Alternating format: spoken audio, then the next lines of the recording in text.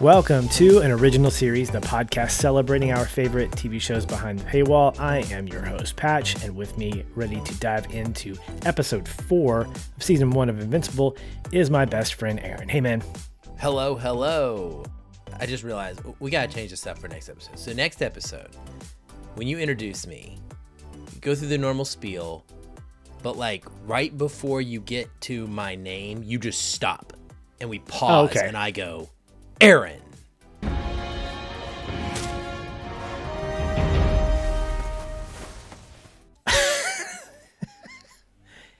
Do you think that will sound just as stupid as it is in the show? Yeah, probably dumber. Because they don't actually say it in the show. It's visual, and it doesn't really work in a podcast medium, True. I guess. We just create a pause, and then we just allow the audience to just think about your name popping up on screen. That'd be fun. I'm sure that'll make a lot of sense to them. Yeah, well, I mean, if they're listening to this series, True. maybe we're setting you guys up for Yeah. next episode, so be ready. Okay. Yeah, there's. All right. Well, we're in episode 4, as I mentioned. This is halfway through the first season. It didn't disappoint. I really enjoyed this one. It keeps getting better. I'm looking at the IMDb ratings right now, and it sits at a 7.7. Although I thought it was better than episode 3 to an extent, and that was an 8.1. So my ratings are not quite aligned with IMDb, but I'm excited about the next 4, or 3 of the next 4. There are 3 of the 4 in the 9s, 9.1, 9.5, and 9.6, with a 7.6 floating in there in the middle of those 4. So I think we're in for some good stuff in the back half of the first season, Aaron. Yeah, definitely like this one and looking forward to where it goes from here. Yeah. All right, let's get into it. Cold open. There's a guy with a nice hand tattoo. He's showing up to an excavation site. He goes into the excavation site, and I absolutely love the fact that he uses his tattoo to unlock this, what I call pure evil. Like, he goes up to the door. I got Raiders of the Lost Ark vibes, complete with being possessed, and I was hoping for a melting face of some kind at this point, but unfortunately we didn't get that. We did get some intrigue there. Okay, this goes back to episode 2, where there's that random opening of the burgers landing next to Buckingham Palace. This feels like that too. We've got that guy who apparently has resurrected a dude named Kahor, according to the locals. So intrigue is there, but yet again, another mystery that doesn't get paid off in this episode. Yeah, no, this one, I don't know about the burgers. The burgers thing we may never get resolution for. I mean, maybe we do as like an Easter egg somewhere, but this is clearly a setup for a big bad that is going to be something to deal with the rest of the series. Like, there's no doubt in my mind that that's what this is going to lead to, and I loved it too. Anytime you have entertainment like this with an excavation site, that's just like such a perfect setting. I've thought about video games I've played that have been set with an excavation site. You've got your Raiders of the Lost Ark. You're always going to find a demon or an old ancient alien civilization with eggs or some sort of like ancient relic, powerful item and object, and like always. So as soon as he pulls up and gets out of that car and you realize there's like a dig going on out in the middle of the desert or whatever, I was like, yes. And I was honestly, I'll admit it, for a minute, it took me a second and I was a little let down that it was so fast and then over. Cause I was like, please let this be like a big part of the episode. So that was a bummer. Yeah. He literally got the door shut on him. Like that whole sequence just got the door. Yeah. The big door. Yeah. Right there. Sucked him back in or whatever. Yeah. Do your tattoos glow anytime you get near a door, like the ones that you have? No, like I don't know if that's attached. That feels like more of like a brand at that point. Yeah, I don't know. Okay, well, I guess I don't know why you get tatted on your hand like that. So yeah, I guess it would be like a brand. But he's surely proud of it because it opens up a gateway to hell. Something. Meanwhile, in the desert, Mark is causing dust storms. Really funny. While training, and apparently he's still having trouble flying, which I guess is the case. We haven't seen him training a lot. He's still young at doing that. And I think this is a great conversation with them where Nolan's just sort of, this is just after the title card, the abrupt title card with more blood. But Nolan's reiterating why he came to Earth, gives his little speech about why he came. We get a little bit more backstory. His parents obviously passed away, but he came to Earth because it felt like a chance to build something new. And because I don't really trust Nolan, I really feel like he's given his kid the runaround. I halfway believe him. I halfway don't. I kind of want to not believe him because I feel like this sets him up for such a great kind of anti-hero later on. But it's a nice little kind of surface level moment between father and son on top of Mount Everest, scaring the crap out of climbers who, by the way, I love the look where he's like, oh crap. And then the next moment he's like walking down Everest. He's like, okay, I guess I've done my thing here. But yeah, I like that scene. Yeah. It's interesting to me that they're still practicing too. My favorite line from that little scene is, I can't believe that I still have to exercise. Mark is like complaining that he's like a superhero now, but he still has to do it and actually work at it. One thing that I found interesting was, maybe you call it a loophole, maybe not, but Omni-Man is talking about the air when he says, we got to go to Mount Everest, and they get to the peak and Mark is having trouble breathing. And they mention that the air is thin up there. And I'm like, so the air is thin on top of Mount Everest and you are actively struggling to breathe, but you're flying in the atmosphere and you're just fine. It stuck out to me because they normally manage the details so well, as we see later in this episode where Mark goes to space for a second time and does something differently to make sure that he's taken care of this time as opposed to last time. Yeah. And so I'm just like, oh man, what's going on there? Yeah, I don't know. I think maybe it's I don't call it lazy writing. Maybe it's just that they've got focus elsewhere in the episode. But you're right. I think there's a little bit of inconsistency there. And who knows if Kirkman's doing what I think he's doing, we're going to get all this stuff like explained in one episode. Like, here's all those things that you thought were random and thought were wrong, and they're actually correct. Yeah, I just love this moment though. I'm a big fan of climbing movies and mountains and all that stuff. And so when we got to Everest, it was really neat to see that represented. And like you said, the funny scene with the guy like reaching the peak and he's accomplishing this incredible goal that has killed many, many people. And he's achieving it. And as he's achieving it, there's these random superheroes standing on top of the peak. Like, what kind of wacky ending is that? And then, like you said, Omni-Man and that conversation they have was really kind of foreboding. In a way, he's talking about sacrifice. And I found that really interesting when you think about what he did. And I'm not absolving him of his actions necessarily, but I'm so curious about his motivations and his reasoning. Like, we've got to find out what's going on, because all throughout this episode, there's more dodging of the reasons behind it. And this conversation with Mark had me really thinking that there's some reason he thinks he's making a sacrifice, and that's what he's alluding to. And I can't wait to find out how he equates that to what he did. Yeah.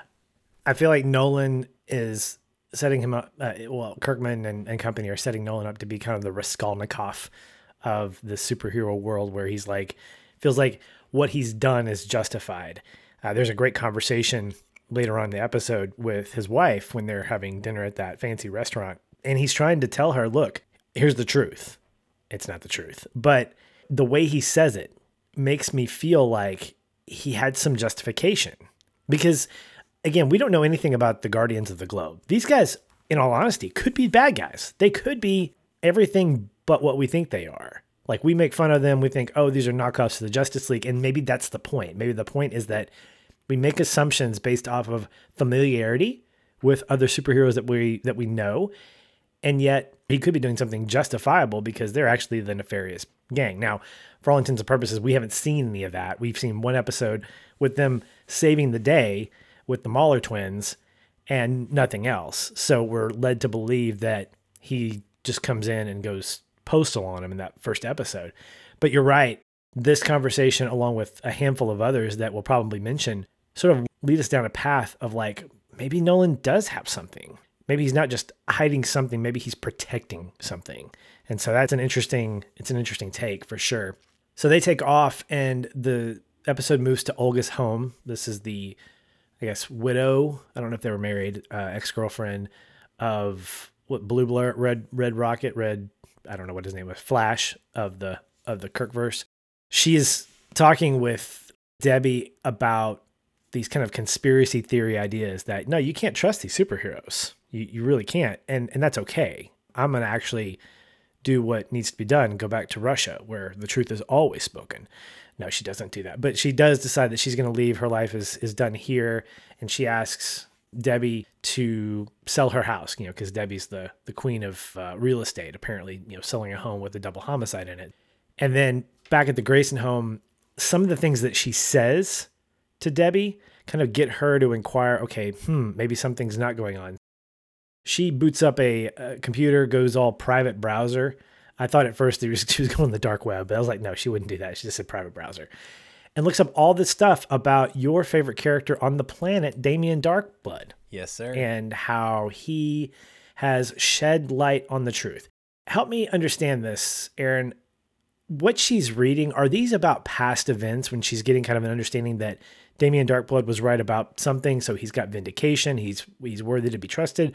Or is this about the events of what we're seeing now? I think it's the former, because nobody else has a clue besides him and eventually Cecil that Nolan has done these terrible things. So I'm thinking it's about his past. I think it's because he visited her and whatever Olga's like throwing doubt further on what has taken place. And so now she is seeking out a reason for her to believe what Damien is saying, that perhaps something really is going on. The fact that she's finding all of these news articles that are essentially proving that he knows what he's talking about and he's good at his job, then as we see throughout this episode, I feel like she begins to become less and less certain of what potentially Nolan's involvement was. Gotcha. Okay. Yeah, that makes sense. I couldn't quite put my finger on it, but I was leaning towards that because he creates such a cool little foil for Nolan in this episode. And again, who do you believe? The demon who sees things in black and white, or Nolan who's like living in the gray area along with Cecil? Well, by the end of the episode, we have to make our own choice there. But as she's finishing up that research, Mark and Nolan, they come home. It's such a fun little parenting moment where they're giving him crap about, quote, hanging out. Hanging out? Wow. Try not to sweep the girl off her feet too much. Guess where they're going? Out. Ooh, out. Every woman's favorite destination for a romantic evening. I don't even know what we're doing. She planned the whole thing. Oh, take charge, girl. I like that. Are you both finished? Because I have 6 time zones to wash off. This was cute. I thought it was a very brief scene. It just, it's fun that they decide to go on a date. And I think it's a fun little time that they have together. Yeah. But I like that we got throughout this episode several little brief moments of him in his real life. And again, continues to be a highlight of this series for me is the balance of the real life moments with the overarching bigger conspiracy and superhero plot stuff. I think that's what makes television series work, is when you have those B plots that keep you engaged at a local level. If you have more global or bigger things going on, I think it's why you don't see that much in procedurals, because everything is about the case. Everything's about like the patient. Whereas like a serial, some things that my wife and I were discovering with the show Suits that everybody and their mom is watching right now, is that it started out as a procedural where every episode was about a case, but it led to a serialized drama where you have through lines that go multiple episodes, but there's like an A plot and a B plot and a C plot. And this is no different. You have this heavy thing happening and you have other things popping in, like this archaeological alien thing that's hinted at, coupled with the lighthearted stuff like Mark's date. I love this next scene with his date with Amber, how he is trying to impress her. He wants to buy this, I think it's like a treasure chest of some kind. Yeah, I don't know I what don't it know is what it either. is, but there's no treasure in it. It costs $800, so it should have treasure in it. And then he buys her a rice separator because that's all he can afford, which I thought was really cute. But we also find out that she's kind of a philanthropist. She likes, serving the kids, serving the less fortunate. So the date night was great, and he tries to relate to her traveling ventures by talking about Everest and kind of fails because you can't really navigate that. My dad and I went on a father-son trip. Oh, did you go through Nepal? Anyway, It was pretty funny listening to him struggle to explain it. It's great. The episode cuts to Dark Lord's office where Nolan confronts him about breaking into his house, threatening his family, while Darkblood calls him out for what he did. So I think that at this point, we are in the know that somebody else besides Nolan knows that he did this. I don't think Darkblood has proof, but I think he is pretty much like convinced, yes, you did this. And of course, Nolan denies that. But I love seeing how Nolan defends his family. Like, you came into my house. It reminded me of that scene in Godfather Part 2 where Pacino goes, You heard what happened in my home? Mike, I almost died myself. It was all so relieved. In my home! In my bedroom where my wife sleeps! Where my children come and play with their toys. Nolan is consistently showing that throughout the series, how much he cares about his family, in spite of the fact that he's done this horrible thing, which goes back to what you talked about earlier. We just don't know what his motives are, and we can't really latch on to, is he a good guy? Is he a bad guy? Is he a bad guy with good motives? I mean, we don't know. And this scene really amplifies that between him and Damien. Yeah, I agree. I mean, I am certainly on Darkblood's side here. You don't get to tell me you can't come into my home when you're the one who is lying about having murdered people and hiding and covering it up. Like, you can either come Sure. clean and bring the truth out into the light, or you deal with the consequences. And that's the way it is, Nolan. That being said, I'm still so curious about that reasoning. And I'm sure that once we find out, it's going to make it more complicated than we could imagine. That it's not going to be simple and easy. It's going to be something that we probably have to wrestle a little bit with on why he's making the choices he is. But I liked this confrontation too. And I also like how cool, calm, and collected my guy is, completely unbothered by this apparently like the most powerful superhero on the planet. And Darkblood's like, whatever. Okay, go off. Bye. Like, he doesn't even flinch. So I'm really curious about how powerful Darkblood is actually as well. Because Nolan doesn't try to like put him down or anything. You know, why didn't he murder him? Like, he just gets mad and then leaves, storms out. Yeah. Storms out above the ground. He does, floats out. yeah. Like, he doesn't even have the stones to walk away. He just floats away because he can, because he's Omni-Man. Then we're at the abandoned warehouse where we have a little montage of a growth party. I think one of the Mahler twins is like, I need my brother back. So we get this whole sequence of him being all sciencey and sciencing the crap out of future Mahler twin. This is an interesting transition. I appreciate the way scenes transition in such an interesting way, where what we have been watching the whole time with this Mahler guy, Solo Mahler, is actually being monitored by Robot as he and the rest of the new Guardians are going into the Guardians' lair. And it's a nice little reminder that Robot's not one to be trusted, or that he has more going on underneath the circuitry than we might think. So the new Guardians are home and everything looks great apart from the giant bloodstain. Cecil teleports in and reminds them that the bloodstain is a reminder that they need to prove themselves worthy to be Guardians. By the end of the scene, everybody's getting used to being there. Little banter between, I think it's Monster Girl and Rex. But the big moment comes when Rex and Robot have that interaction, and Robot steals his blood. That was the first big kind of, okay, so we know you've been spying. We know you've let these Mahler twins out.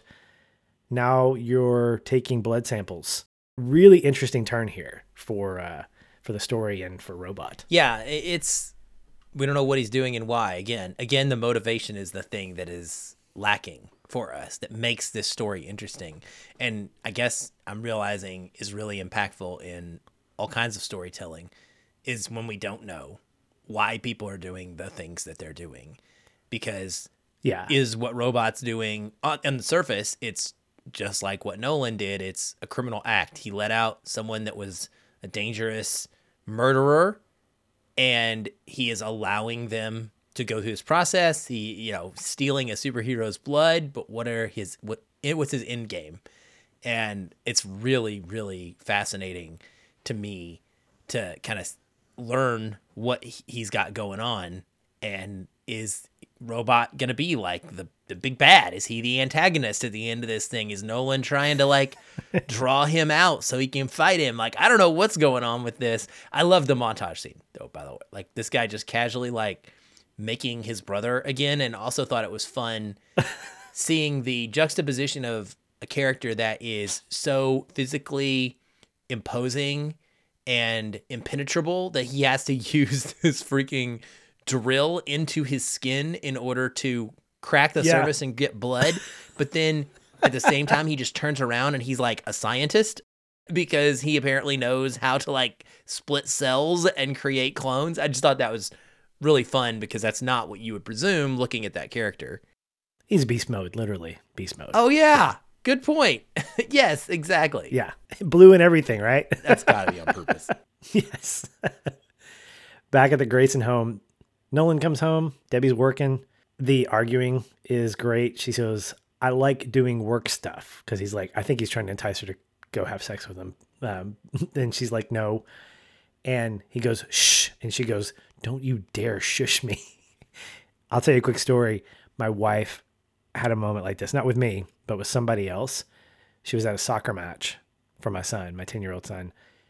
And she was yelling at something. And she heard somebody say, shh, to her. And she was like, do not ever shush me. That's a real thing. If you haven't experienced that, do not shush a woman. But he's shushing her for good reason because he discovers that Cecil has maybe inadvertently snuck into the house. Mark comes in after his successful date with Amber, complete with a little goodnight kiss, and gets the lowdown on why Cecil's there. So this is kind of the B plot. This is the NASA story. The NASA crew apparently needs a superheroic escort to Mars. And after hesitating a little bit, Mark says, okay, I'll do it, even though I have a girlfriend. And that scene finishes with Cecil and Donald over in the safe house, suspecting Nolan of the murder. So there's two. And now being and wondering whether Mark is going to be the hero that he needs to be. So it's kind of an interesting test for Mark from Cecil to see how will he perform in this intergalactic mission. So I thought that was kind of cool. Yeah, the initial part of that, I felt like the shushing, before the shushing, when he comes in, I had written down something about, you can't disrespect your wife's work. And it felt to me like Nolan was being a little dismissive of what she does. And she kind of mentions this several times in the episode where she feels like she's the only non-superhero in the group. And so if she finds what she does important and valuable, and for him to kind of brush it off as not meaningful, I think kind of hurt her feelings. And then I love the needle drops in this. Again, Mark and Amber, total rom-com vibes in that brief scene where he's outside before he comes in. I love the way that those two are presented together. And then, I thought this was a really cool mission for Mark or someone to be escorting a shuttle to Mars for protection detail. Like, that was super cool. I was like, man, yeah, if we actually had superheroes that exist and were somewhat governed by some sort of bureau here on the planet, like, that's exactly the kind of thing that we would probably want to use them for. Thought that was really neat. And then, the Cecil thing, it's clear that multiple people are aware of what Nolan has done. It makes one of the scenes later in this episode kind of interesting to me. We'll get there. But well, I like that there's ambiguity at this point with Cecil knowing but not wanting to do anything. Like, that seems to be a common thread, that the secret is out, and yet the right thing to do, which is tell the authorities or come clean, is being washed or pushed under the rug in favor of something else. That's the thing, is it's in favor of this why that we have not figured out yet. And that creates a lot more intrigue. It does. for And sure. I think to your point earlier about like expectations and flipping them for the audience, the way that Cecil is depicted, both in physical stature, in look, and in the way that he acts and talks, it makes you question his motives, even though everything he's done really up until this point is pretty standard and on brand for a good guy who you'd be rooting for as a complete hero. But I can't get it out of my head that there is like something just under the surface, sinister, dastardly about this guy, but it has nothing to do with his actions yet to this point in this episode yet. But you know, I am on his side, but then I keep going, but what is he doing? What is he doing? Even though, and it's all because of the way that the character talks and acts. It's kind of messing with your head a little bit. Yeah. He will not get shushed by anybody, No. I don't think. No. So your girl Eve makes a quick cameo here in this episode. It's not a long scene. She talks to Mark about her teenage problems and mentions to him, listen, I know you like this girl. I know you probably want to tell her your secret, but just know when you do, if you do, it's out there and you can't take it back.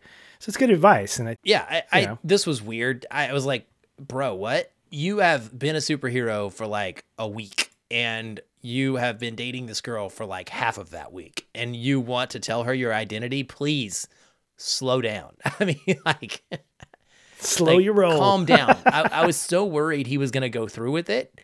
I was like, you've got to chill. Like you're not in like some committed long-term relationship with this person. That's not how superheroes work. You come on, Mark, you gotta take your time, buddy. But anyway, we got lucky and he didn't pull the trigger on that yet. Well, she's a pro at separating rice, so she's worth it. She might be worth the secret.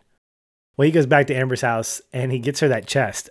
He says laughingly he found some coins in the couch. I'm thinking the whole time, what did you steal? I thought he flew and got a different one. Was it the same one? I don't know if it was or not. My belief was that he had gone to like Nepal and gotten her one of these chests where it wouldn't be expensive or where he could take it or whatever. Maybe he stole it. I don't know. But that was my read on it, was that he flew over there and got it because he can. Okay. That's, I guess, more believable than, I guess, him breaking in or stealing it completely. I mean, he could have stolen it, but I don't think he would have, though. I think his morality would kick in and he would say, no, that's not right. Needless to say, she's happy about it. And he tells her that he's going on a trip. This is a great scene with the launch happening on the TV scene behind them as he's talking to her. It's brilliant. It's like, when are you going? In a minute. And the Really? countdown's going like kinda 60, 54, 53, like literally a minute. Yeah. She says, what are you going to be doing? He goes, volunteering, going away and helping people.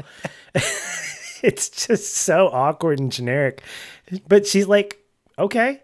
And it ends in such a sweet way where he's like, listen, I just need to know, do you like me enough to just stick with me for 2 weeks? And she's like, yeah. And then he kisses her and she's like, well, maybe 3 weeks. So I thought that was great. You know, just a great, like, she's not asking questions at this point because she's kind of infatuated. She's in that kind of honeymoon phase of like, okay, everything you're doing's great. You just got me this chest for $800.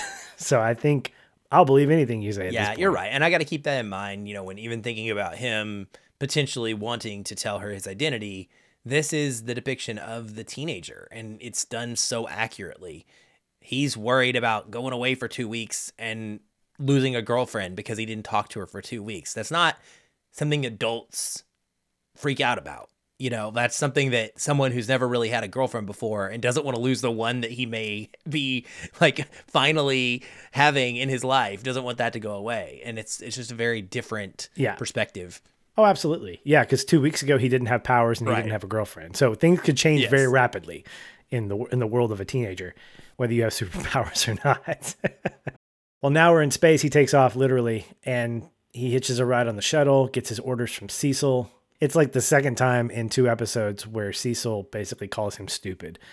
He didn't know where Mount Rushmore was in one episode, and now Mark's like, There are Martians? Where do you think Martian Man came from? Jupiter? I never thought about it. Cecil's just the best. That was my favorite. So funny. Yeah. That and the fact that Mark So great. takes a space helmet and an oxygen tank with him, as I was alluding to earlier. He learned from his first time in space where he had to keep holding his breath flying around. And I thought that was like a nice little detail. Yeah. So if we're going to nitpick the things that were technically accurate against the things that were not, I'm going to go back to that scene or a scene later where he pulls out the sandwich and it breaks because in space it's like all cold, it freezes, just kind of crumbles. And his line is great. Pack a lunch my ass.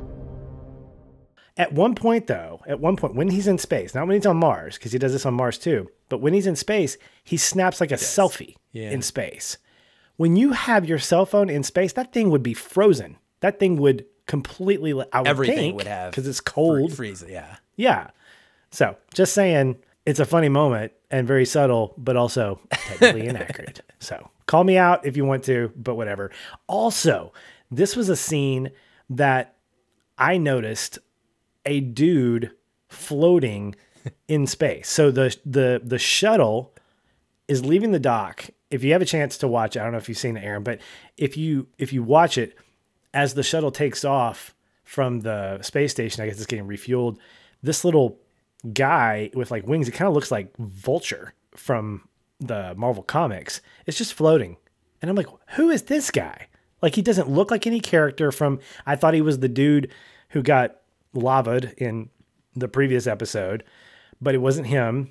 And it got me thinking, are the creators just dropping random stuff for us to like question? Because I go back to the burger thing at the beginning of episode 2. Never got explained. Doesn't really have a reason.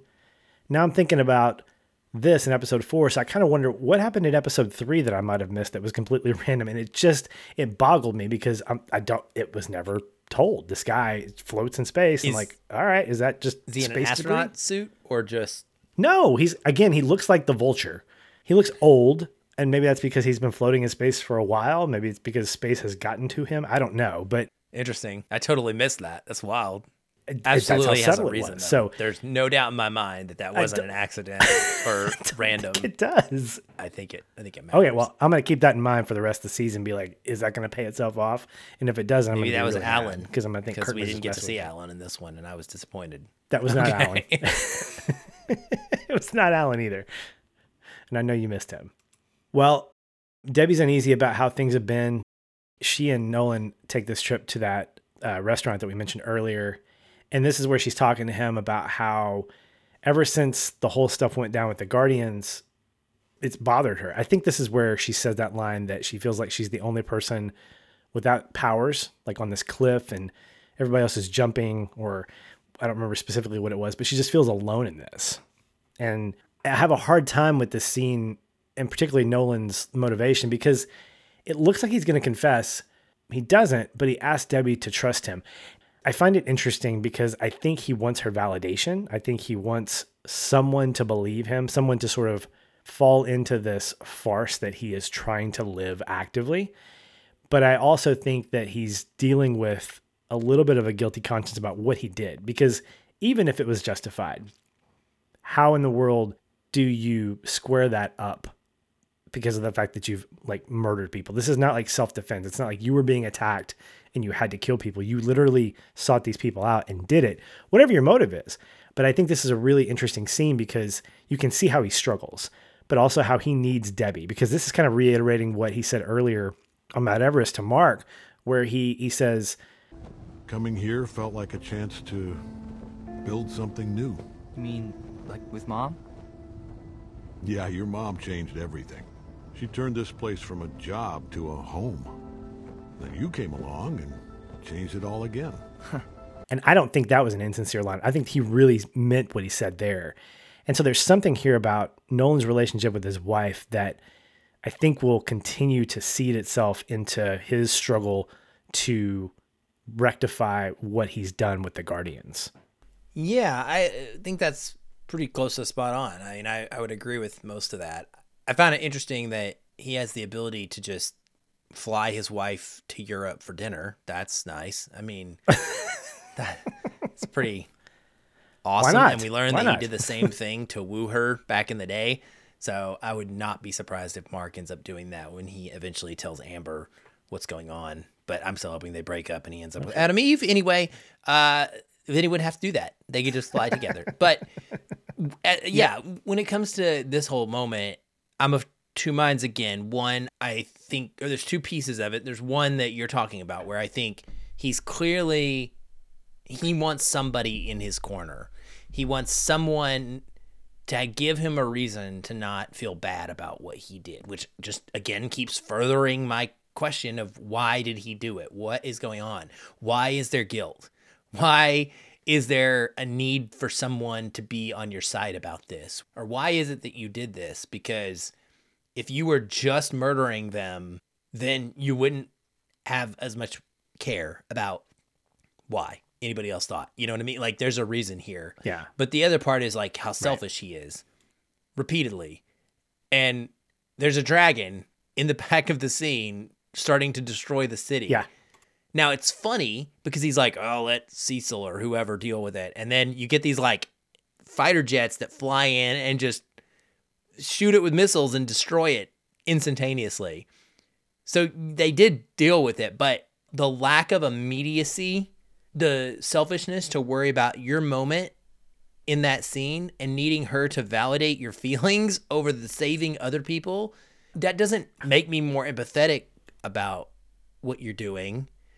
It makes me more concerned that you are off the deep end in a sort of psychotic way. Yeah, no, I picked up on that exactly. And I harken back to the not so popular Superman 3, where there's a moment where Superman becomes evil. Superman has to fight his better half. But that's sort of the start of it, where he hears about a accident and he says, I'll get there. You know, I always show up on time. And then he kind of has a crisis of conscience, like 2 minutes later, leaves. And of course he's late. Kind of had that same vibe here where they're just misplaced priorities. And I understand that you're a husband and a father, but you're also a superhero. You're the superhero of Earth. And the fact that you're allowing your personal feelings to distract you from what should be happening, I'm sure that's probably a little bit of a red flag for Debbie at that point. I don't think she feels comforted knowing that he said, I'm so glad that you said that. You know, I love you. And I'm sure she's like, go save the city, please, because this isn't okay. There's a quick scene after this with Dark Blood. He's in the Grayson home again and looking around. He pulls out boxes. Nothing is really shown in detail. Like, he's just investigating, but he is found out by Cecil and his boys. Everybody's just sneaking into the Grayson home. Like, it's completely like Party City with nobody home that actually lives there.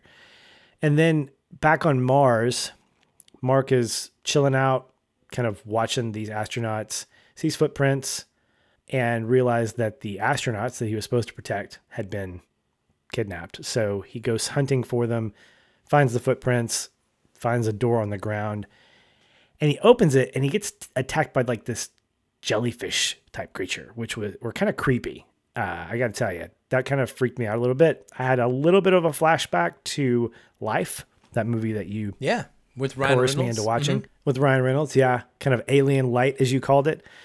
And it come to find out the squid creatures are actually called sequids, and they are not good things. He goes in and sees more of them on the walls, along with these greenish blue figures who are actually the Martians. I absolutely adore this next scene where he gets to meet the head Martian or Martian Emperor or whatever he's called, played by, how do you pronounce his name? Djimon Hounsou? Djimon Hounsou. Yeah, I noted him too. Who Amazing. is perfectly cast in this. I had Gladiator vibes, and it was just so great. I love his voice in this. He tells him that the sequids are the reason that the astronauts have been captured, and that they have the ability to attach themselves to a host in order to take over the entire planets. So in my mind, I've got this bucket of like all these cool things that I've been told so far. I've got this weird creature in a tomb that's come to life, been resurrected. I got robot taking blood from superheroes. I got clones. I got Sequids taking over the body, and I've got, along with the major thing happening, which is the investigation with Nolan. And I'm like, how in the world is all this going to fit together? Like I'm literally thinking right now, I don't know how all this is going to connect, and I'm excited to see how and if it does. Yeah, this was great stuff. Learning about the Martians and what they look like, and then, like you said, these jellyfish with brains. Basically, it's a brain with jellyfish tentacles is what it looks like. It was a little bit comic booky. The explanation of these things was a little lost on me. It's just a monologue that the Martian Emperor gives, talking about how if one of these things take over one person, then it suddenly is able to become all one organism and take over an entire planet. It's really a weird explanation, but it is a big threat that we know by the end of this whole sequence is probably about to eradicate Mars and now go get the US. And it's Mark's fault. And that's the interesting part of what is happening here, is that he fails completely and utterly in a big way, not just in a little way, not in a I'm new to this and so I really don't know what I'm doing, I'm kind of stumbling my way through it. He takes on the job, and by not a lack of power or lack of ability, by pure teenage laziness or whatever you want to call it, by not being locked into the job at hand, by looking at his cell phone and kind of dozing off, he ends up being responsible for this happening. That's going to have some repercussions, or it should, for him. I mean, it is not a good way to start off your career as a superhero. He potentially is responsible for the genocide of Mars. Like, it is crazy, like, what this could actually mean. Pretty much. I don't know if that's completely true, because I wonder, the Sequids appear to be living in sort of this weird harmony with the Martians. Like, they're there. I mean, did you see the scene at the end of that? Like, did you see them like rising up with the... Oh, no. They were taking them down. No, I got that it. was Yeah. not pleasant. The wave of Sequids. Yeah, it was creepy. Like, ride the wave of It didn't make any sense to me, but you know? it was creepy. It did. Yeah, no, it's great. It's visually, but I didn't get it. I have to watch these episodes twice, once for my own entertainment, once for note taking. And I really tried to pay attention to the scene because it was a little bit confusing, especially when you have this American, they find this American who's been possessed by the Sequid. So I guess he was cloned, or there was a version of him that grew, like replicated, kind of like T-1000 or something. And they moved him, and so he's now on the ship. I did like the whole thing with the flag kind of reversing and the stars or whatever. But I am confused a little bit. I kind of picked it up enough to get through that scene. But I think I can agree completely with you that it's Mark's fault. Like, this is not anybody else's fault but his, and he has completely screwed up something that obviously it's going to hit the fan at some point. But I did like how he was able to kind of give them a push start in the spacecraft while distracting the Martians. And for the time being, everybody got home safe and sound, as does Mark. I think that he ended his trip early. His parents were obviously surprised by that when he gets home and kind of finds his parents, quote, chilling. Very subtle there. Awkward. Yeah, the sound. I like the sound when he like is arriving, and it sounds like there's like an earthquake happening inside of the house. There's like bah, bah, right. bah, bah, bah, like stuff is just like flying around or whatever. And then all of a sudden it stops, and they're just sitting there on the couch like, hi, you're home early. How you doing? But it was obviously some superhero sex. Obviously. The next day at school, Mark gives Amber a great rock from Mirth, is what he describes it as. And also what she calls the strangely non-specific story. Encountered some local wildlife, met the king, kind of a jerk. Oh, but I did actually help people. Not sure how grateful they were, but whatever. Again, she's infatuated with him. She's like, I believe you. I think it's great. Thanks for the rock that I can't get examined by anybody who has any kind of inkling about geology. It's just more, I think the MVP of this episode is the dialogue between the two of them. Yeah. Like, it's really fantastic all throughout the episode. A great way to finish off their little arc in this episode. And then we're at the Pentagon where Cecil is escorting Damien Darkblood. Aaron's shaking his head because we know what happens next. Damien's like, look, I've got the evidence. I know what happened. Or Cecil says, I know about the DNA found in the office. One of my favorite lines in the episode comes from Damien where Cecil says, you know what I found in your office? I was just in your office. You know what I found? He goes, disappointment. So yeah, you did find that, but you also found the DNA that you were looking for. And Cecil's forced to send Damien back to hell because he wouldn't stop investigating. Stop meddling, you demon, is what Cecil's saying.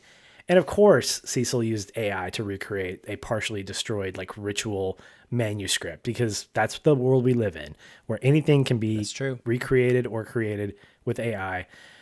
Fortunately or unfortunately, depending on how you read that. There's a line that ends that scene that Cecil finishes off the scene by saying, I need to keep things gray until I can see why Nolan killed the Guardians and how to stop him. Seeing Cecil, seeing Nolan, there's something else here. There's an underlying layer of something that's bigger than what we're seeing.